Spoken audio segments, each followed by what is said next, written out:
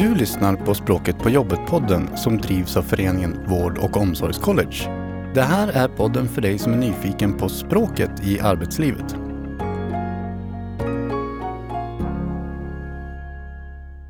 Välkommen! Vi som gör den här podden är Olga Orrid och Eva Stilling. Jag, Olga, är språkvetare och arbetar som språkutvecklare på föreningen Vård- och omsorgscollege. Och jag, Eva, är också språkvetare och språkkonsult i svenska. Och tillsammans arbetar vi med konceptet språkombud. Eva, i några av våra tidigare avsnitt har vi ju pratat om språkombud på arbetsplatser ganska så många gånger. Men nu tror jag det är dags att vi pratar med språkombud, eller hur? Ja, verkligen. Och därför så har vi idag bjudit hit Elin Ferrari och Maria Mases från Uppsala. Och ni är ju språkombud båda två. Varmt välkomna till Språket på jobbet-podden.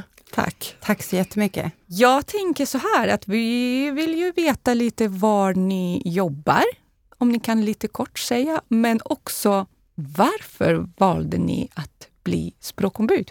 Jag arbetar som samordnare i Gamla Uppsala Nyby hemvård, en av 13 enheter i Uppsala kommun, egen regi. Och språkombud blev jag blev tillfrågad men också utsedd av min verksamhetschef och områdeschef. Och sen fick jag lite information, tyckte att det var spännande och någonting som jag kände mig liksom driven att arbeta vidare med. Och därför gick jag den här språkombudsutbildningen. Tack Maria och Elin. Ja, jag jobbar på nattpatrullen i Uppsala kommun, en av hemvårdens enheter. Jag som Maria blev också tillfrågad av min chef och våran områdeschef att gå språkombudsutbildningen. Fick information via mejl, läste på om det, tyckte det verkade väldigt intressant. Sen så fick jag också veta att Maria skulle gå, så det gjorde ju bara det ännu roligare. Så ja, på den vägen är det. Ja, och då blir jag ju nyfiken på, då när ni hade gått språkombudsutbildningen, då kom ni tillbaka till jobbet och ni kom tillbaka i en ny roll som inte hade funnits där tidigare. Och då undrar ju jag, dels hur era kollegor reagerade när de fick veta att det skulle komma språkombud och hur reagerade de när ni väl kom tillbaka och var språkombud? Vill du börja berätta, Elin? Absolut. Det som var en del i utbildningen, jag kommer inte ihåg om det var efter första eller andra tillfället, då skulle vi också presentera själva språkombudsrollen på ett APT på en arbetsplatsträff på våra respektive enheter. Så att det var väl den första tillfälle. Ja, precis, som vi berättade om våran roll. Ja, precis. Det stämmer. Och vad fick ni för reaktioner då? Det första var väl kanske att vad är det här för någonting? Och själva, vi hade ju, både jag och Maria, vi hade ju pratat mycket om just vad kommer att innebära för oss att ta oss an den här rollen. Yeah. Och eftersom vi kommer från 2 av 13 enheter så kände vi att det här kommer att bli större än bara begränsa oss till nattpatrullen och just Nyby hemvård. Så att vi gjorde rollen lite större för hela hemvården i Uppsala. Och kan du fylla på lite, Maria? Ja, men som du sa, Elin, vår vision var ju att för att vi skulle hinna och inte bara fokusera på våra egna enheter, så skrev vi i vår handlingsplan, som var den slutliga uppgiften i utbildningen, att vi behöver utbilda fler kollegor på enheten, och eftersom de utbildningarna inte fanns längre så kände vi att då får vi ta det här i våra egna händer och göra det. Precis. Aha! Alltså, förstår jag rätt då att ni började sen utbilda andra som också skulle kunna vara språkstödjare? Stämmer det? Ja, det stämmer. Wow! Vi gick ju sista utbildningen som KIVOC-projektet hade. Vad betyder KIVOC-projektet? Det är ju ett EU-finansierat projekt där man gick in med pengar, och man började redan 2009, tror jag, någonstans där, med att utbilda språkombud i hela Sverige. Vi hade ju inte hört talas om det här projektet tidigare, men vart ju jätteglada att få hoppa på det då förstås. Jag tror att KIV och C var ju just i Uppsala. Ja, var det centrerat till Uppsala? Men KIV-projekt var ju på andra håll och det handlade om språkstödjare. Det fanns andra projekt med språkombud. Men jag förstår att ni hoppade på det som var just lokalt i Uppsala, ett projekt. Precis, och sen då hade de ju också en språkstödjarutbildning, fast det hette inkluderingshandledare då. På den tiden, just det. Men då blir jag jättenyfiken på, okej, ni är där, ni är entusiastiska, ni är nyutbildade, ni vill dra igång det här. Och hur blev ni då bemötta av era arbetskompisar? Tack vare att vi har en områdeschef som är väldigt drivande och tycker att det här är viktigt, både nu och framöver, så har väl hon stöttat oss otroligt mycket. Vi bjöd in oss själva till verksamhetschefernas möten, samordnarmöten, planerarmöten, så att vi verkligen presenterar vår roll och förklarar hur viktigt det är och att det är det här som är syftet med det. Och sen satte vi igång och fick väldigt bra respons tillbaka från alla. Och hur rent konkret gjorde ni? Vad gjorde ni för någonting? Ja, som Maria sa så var vi väldigt drivande. Vi bjöd in oss på de flesta forum just för att förklara våran vision, vad vi ville, att vi behövde utbilda språkstödjare för att kunna ha personer på plats på enheten, eftersom jag och Maria inte kan vara på alla ställen samtidigt. Och vad var det ni ville? Vi ville höja taket på arbetsplatserna. Alltså, vi pratar mycket om det här med att språkombud, språkstödjare vänder sig mycket till att kunna ta emot medarbetare med svenska som andra språk. Det jag och Maria ville få in i själva språkombudsrollen och språkstödjarrollen var också att överlag höja kommunikationen på arbetsplatserna. Just för att kunna bli mer inkluderande och ta emot både medarbetare, kunna gå hem till brukare med svenska som andra språk. Så att kommunikation är väl det som vi jobbar mest med, kan jag tycka. Och då menar ni kommunikation i vidare bemärkelse än bara att lära sig ord eller fackuttryck eller på det sättet? Precis, alltså bara det här med kanske dolda frågor. Man säger saker som man inte menar, eller man menar en annan sak än det man säger. Ja. Och vi pratar ju väldigt mycket i termer på arbetet. Det är mycket förkortningar. Vi har ju även sjuksköterskor, fysioterapeuter som dokumenterar med förkortningar. Så att vi har stora utmaningar. Men där gick vi också in, språkstödjarna tillsammans gjorde en ordlista med de här förkortningarna och med förklaringar, så att det ska bli lättare för medarbetare som kanske har svårigheter med att förstå betydelsen av vissa termer och sådär. Man kan gå in och kolla det. Och var befinner det här ordlista på era arbetsplatser? Var finns den rent? Den finns rent praktiskt i en pärm på varje enhet. Men vi har en i vårat gemensamma system på Uppsala kommun där vi kan gå in och redigera. Språkstödarna kan gå in och redigera, lägga till ord som tillkommer också. Och förstår jag då att de som blir nyanställda, att det blir en del av introduktion där bland annat man berättar om att vi har en sån här ordlista hos oss då och tittar igen. Och hur tas emot det? Används den av era medarbetare? Kollegor? Ja, det gör den. Både befintliga och nya, allra helst nya, men även befintliga. Vi fyller på den så fort vi ser att det kommer nya förkortningar i vårt dokumentationssystem och sen så mejlar vi ut så att alla får den informationen att vi har uppdaterat den.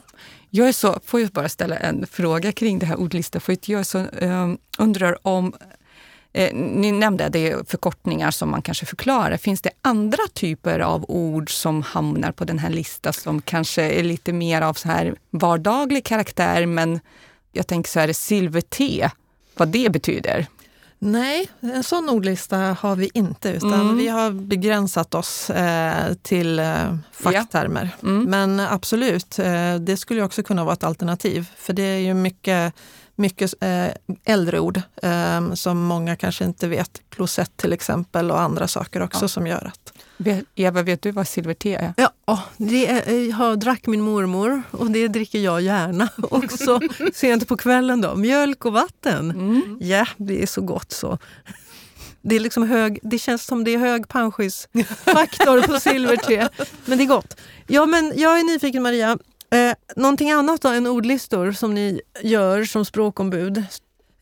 Ja, vi har ju kommunikationsövningar när vi träffas som vi också lägger upp på den här gemensamma mappen så även våra språkstödjare kan använda sig av på sina stående punkter på APT till exempel. Kan du inte berätta en konkret, kan du ge något exempel på en kommunikationsövning? Ja, sist i förra veckan så hade vi ju vår första fysiska språkstödjarmöte. Och då hade vi en kommunikationsövning. Det var motsatsord som vi tejpade upp på våra språkstödjares rygg. Den ena hade till exempel salt och den andra hade socker. Och sen så fick man endast ställa ja och nej. Så man Frågor? Ja. Och så skulle man försöka då hitta sin partner. Utan att liksom, och så fick man gå runt i rummet och så fick man lista ut vad det är. Visste man vilket ord man själv hade på ryggen? Nej, utan det var det. Den såg, det såg bara den andra. Ja, och så fick man lista ut då genom de här frågorna. Vi har haft andra övningar som är vilka ord, det här med strax, snart, nu. Sådana övningar också. Vad tycker jag ska vara första ordet där? Eller, och så diskuterar vi. Så mycket sådana övningar har vi också. Vad roligt. Tyckte de som var med att det var roligt? Ja, det var mycket skratt och glädje. Ja. Och det är sånt som behövs också. För det lättar upp stämningen om man vågar liksom prata med alla och liksom sådana saker. Och då tänker jag så här, hur hinner ni? Hur lång tid tar en sån här övning? För det brukar man ofta säga, men vi har inte tid. Vad vinner ni på både göra de här övningarna, hur lång tid de tar och vilka effekter ser ni? Ja, alltså på våra språkstödjarmöten så har vi ju 3 timmar som vi kallar till. Och där har vi ju inte bara övningar utan vi har andra samtal och frågeställningar. Sen har ju alla en fast punkt på sina arbetsplatsträffar, alltså APT:n, till sitt förfogande. Och ibland kanske de inte har jättemycket att ta upp och ibland så lägger de fokus på övningar i samtal med sina chefer. Så övningarna kan ta allt från 10 minuter till en kvart ungefär. Ja. Så att det behöver ju inte ta så mycket längre utan att man liksom får till det jättebra. Och vilken effekt, alltså har ni märkt något? Vad händer sen efter de här övningarna? Förutom att man hade jätteroligt. Men märker ni något andra liksom här ringar på vattnet?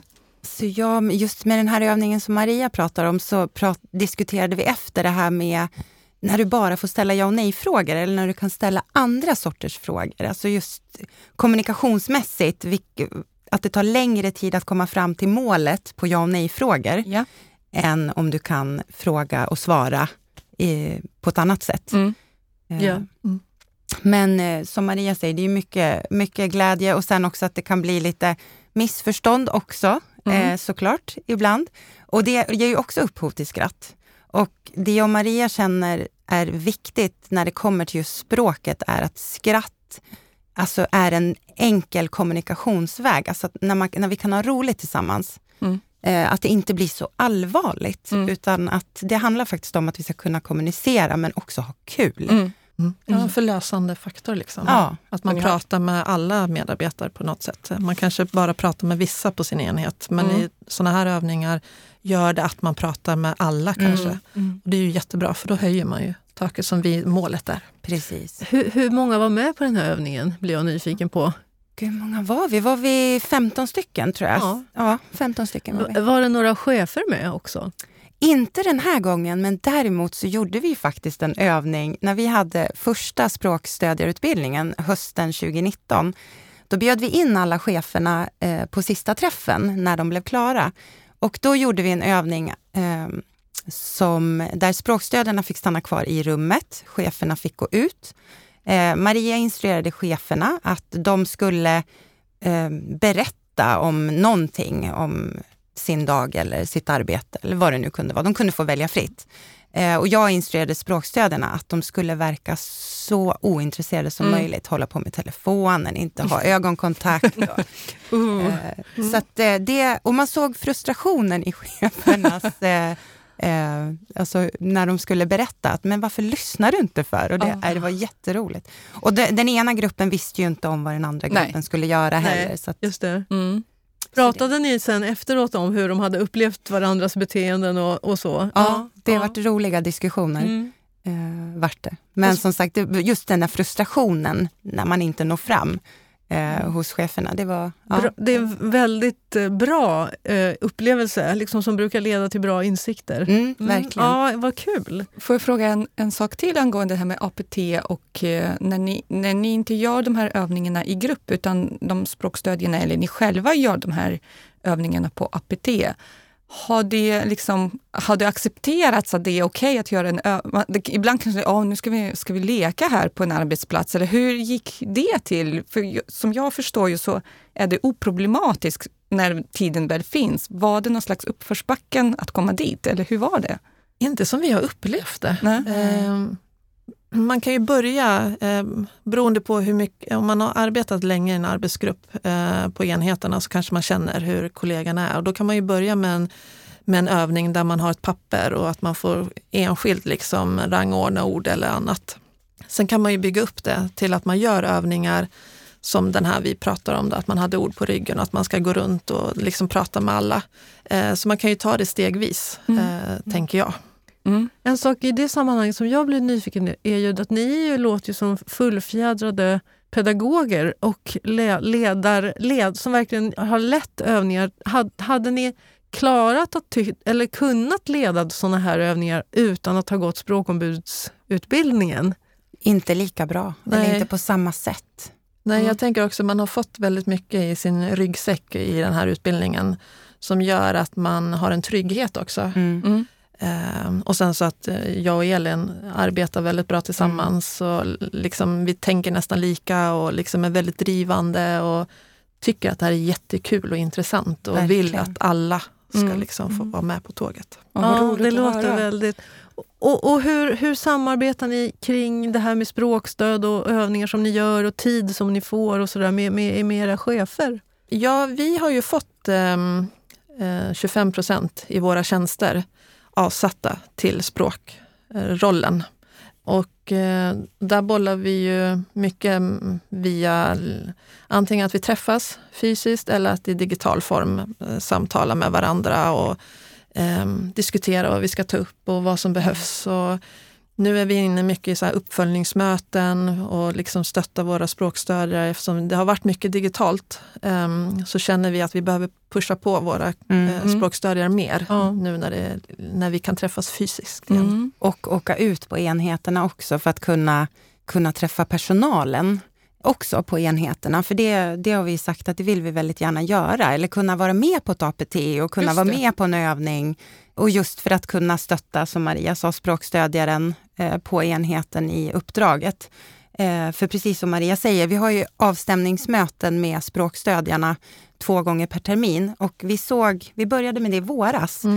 Och det vi såg var just det här, när vi har det i det stora forumet, då träffar vi alla språkstödjare.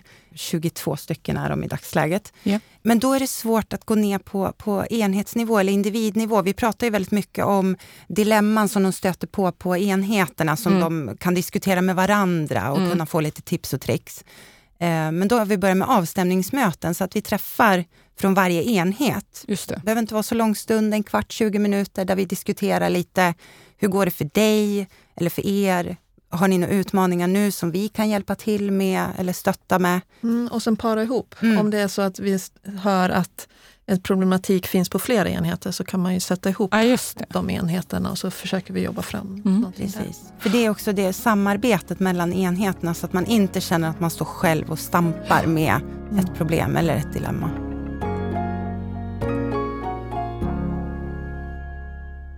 Ni har ju också nämnt till mig tidigare, eftersom jag har ju träffat er tidigare i ett annat sammanhang. Och då nämnde ni även att ni är med i rekryteringssamtal. Stämmer det? Ja, jag sitter ju och rekryterar på min enhet väldigt mycket. Så där berättar jag att vi har språkombud och vi har språkstödjare på våra enheter och vad syftet är med den rollen. Och det har mottagits väldigt bra. Och även fast man kanske inte känner att man behöver det då, men man kan ju veta om att det finns. Och att det finns på alla enheter. Så att och även när vi får mottar elever på praktik. Just det. Och där har vi ju varit ute på skolorna och presenterat oss och att det finns på enheterna så att alla elever och lärare vet om att det finns på enheterna när deras elever kommer. Så att skulle det vara så att elever kommer ut och behöver kanske lite stöd så vet de att det finns. Det låter Just det, vad bra. Otroligt fantastiskt. Som språkombud stöttar ni också era chefer på något sätt? Det kan ju vara direkt eller kanske indirekt. Vad tycker de om det här som ni gör? Alltså de tycker att det är bra. Jag tror att det vi har sett som många enheter har stött på, det är just det här med medarbetare som har arbetat länge i verksamheten och som kanske språkstödjaren eller vi som språkombud ser kanske behöver stöttning i dokumentationen eller vad det nu kan vara, men som inte vill ta emot hjälpen. Där måste ju vi ha ett väldigt nära samarbete med chefen på enheten för att kunna nå den här medarbetaren och möta den personen där vi känner att det funkar. För det kan ju vara så att mitt bemötande kanske inte funkar alls, men med Maria funkar det bättre eller någon annan. Och det här är just ett sånt dilemma som vi jobbar väldigt mycket med på flera enheter nu. Där vi märker att chefen behöver stötta både språkstödjaren och medarbetaren i den här ekvationen för att de ska kunna komma framåt. Just det. Så det är väl ett sätt vi stöttar. Så indirekt kan man säga att ni stöttar cheferna i att lösa någon typ av problem eller utmaning som behöver lösas och som handlar om kommunikation. Och där finns ni som behjälpliga och med era kunskaper också kan bidra förstås då. Ja, väldigt spännande. Ja, och jag tänker, det var ju jätteintressant att få höra väldigt konkreta exempel. Och då tänker jag så här, med vilken effekt, alltså vad ser ni i verksamheterna för effekten av den här satsningen? Nu har ni jobbat ett tag.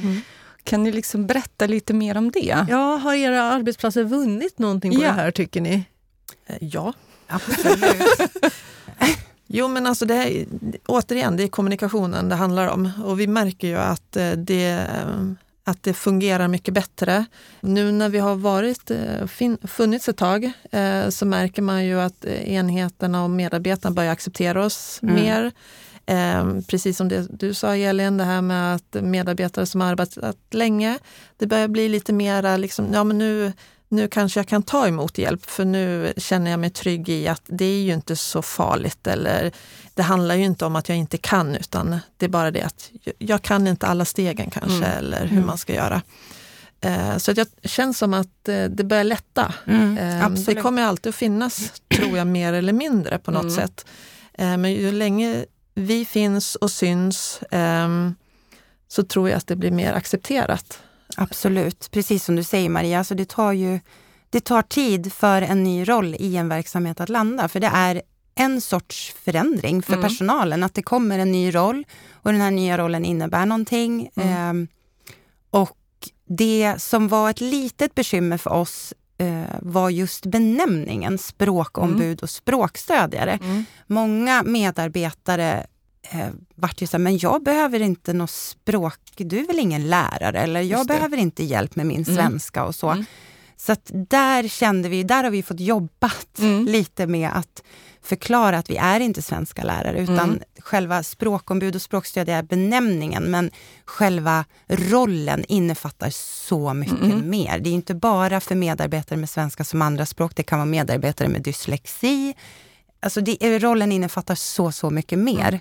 Och det var ju det vi upptäckte på vår utbildning också när vi gick den. Och därför kände jag, gud, det här blir ju så roligt. Det här kommer bli jättekul. Har ni landat? Känner ni att nu vet alla vad språkombud... Alltså det signalerar den saken som... Både ja och nej skulle jag vilja säga. Alltså vi vill ju verkligen, precis som Maria sa tidigare, det här med corona har ju påverkat alla såklart. Det vi är väldigt hungriga på nu, det är att få åka ut till alla enheter och träffa medarbetarna och verkligen stötta dem. Ja, precis. Och se lite mera med våra ögon hur förändringen har skett. För att vi har inte kunnat åka ut till enheterna som det har sett ut. Så att det ser vi verkligen fram emot. Första mötet blir nästa vecka. Tror jag. Eller veckan efter. Imorgon också. Ja, imorgon ska vi också. Men nu då, när vi tänker att vi hoppas verkligen att pandemin snart har sina värsta dagar bakom sig. Om ni tänker framåt, ett par år kanske till och med, vad skulle ni då önska var verklighet för er som språkombud? Oj. Ja, vi har pratat om att vi skulle vilja, vår vision, nästa steg, det är ju att alla medarbetare ska få någon sorts utbildning som språkstödjare, bara för att förstå vikten av och att det finns på enheterna och att man arbetar på detta sättet. Det är väl vår vision, det är ju också att komma ut och kunna hjälpa till på andra förvaltningar och enheter i Uppsala eller andra ställen i Sverige. Ja. Alltså vi drömmer ju så otroligt. Och vi många drömmar. Ja. Det är jättebra. Ja, vad härligt. Elin? Oj, jag vet inte ens var jag ska börja någonstans. Men jag hakar på Maria. Alltså just det här att få kunna sprida ordet ännu mer. Och få, det jag tar med mig, alltså det jag tog med mig så mycket från just språkombudsutbildningen var den här aha-upplevelsen efter första tillfället. Jag tänkte så här, men nu fick jag ju helt nya glasögon. Och läser, pratar, ser på ett helt annat sätt.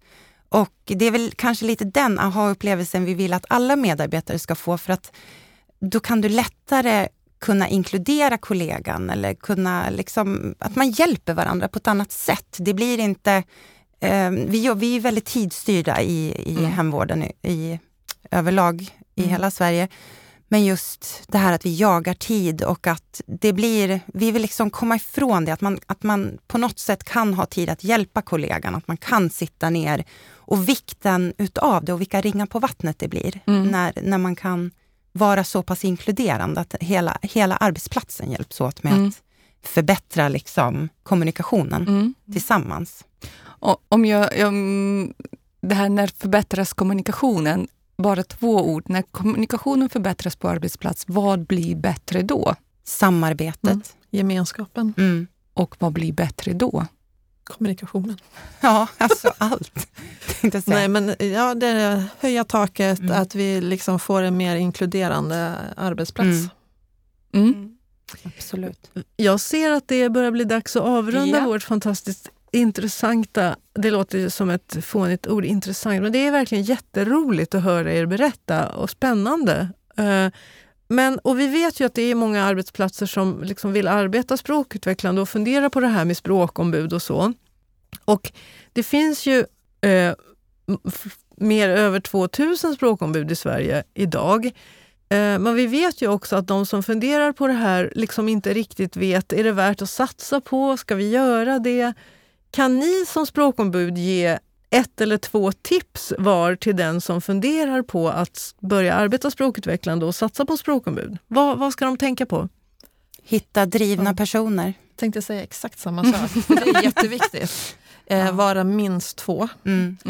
Så att man kan ta hjälp av varandra. Just det, så att de som ska vara språkombud eller bli språkombud ska drivas av lust att vara det. Och de ska vara 2, tycker ni? Minst, beroende på. Tycka att det är roligt. Vilja liksom utveckla arbetsplatserna. Vill få med sig sina kollegor på tåget och liksom bara se nyttan i det hela. Och inte vara rädd. Alltså inte just den här rädslan som man ändå kan se ute i samhället. Att man inte vill trampa någon på tårna. Man vill inte, alltså att man tar bort den rädslan. För att går du in med öppna ögon och liksom tar dig an det här uppdraget, så kan man ju, alltså det låter så himla klyschigt.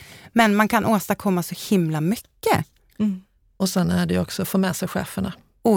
Eller områdeschefer eller vad man har för led. Men har man inte cheferna med sig så kommer det bli svårt. Tusen tack för att ni ville komma hit och prata med oss. Tack för att vi fick komma hit. Tack. Det var väldigt intressant. Ja, verkligen.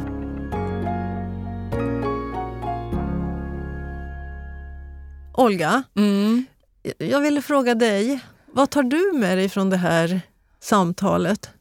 Jag tar med mig egentligen bekräftelse av det som jag redan vet vad den här satsningen och den här utbildningen kan ge för effekter på arbetsplats. Och jag tar med mig också det som ni sa, att det här med lusten och man ska inte vara rädd. Man ska gå över sina gränser lite grann. Men att det ger effekter som är synbara på arbetsplatser. Och det är värt att satsa på det. Och ni är här och bekräftar det som vi också ser på andra arbetsplatser i Sverige också. Men Eva, din då slutsats efter det här samtalet, vad tar du med dig? Nej, men jag tar faktiskt med mig en stor längtan efter att få vara med er en dag på jobbet. Och vara hos er och se hur det funkar med era kollegor och med er som språkombud. För jag tycker att det låter helt fantastiskt och att ni har en sån väldigt, väldigt härlig utstrålning och energi som jag förstår smittar av sig. Verkligen. Och med det så vill jag bara önska er all lycka till framöver förstås. Och ja, ni gör ju ett fantastiskt jobb och ni är verkligen en inspiration, det är jag helt säker på för många. Och det jag också tar med mig är att när ni pratar och berättar om det här så känns det ju inte alls så stort och farligt och otäckt och läskigt och som en jättesatsning som man måste liksom ha alla resurser i världen för, utan det går faktiskt att göra det med ganska så små och enkla medel och ändå ger det mycket. Så att, stort tack för det. Ja, Olga, med detta så avslutar vi Språket på jobbet-podden för den här gången och säger som vi brukar. Hej då! Du har lyssnat på Språket på jobbet-podden med Olga Orrit och Eva Stilling. Podden drivs av föreningen Vård- och omsorgscollege.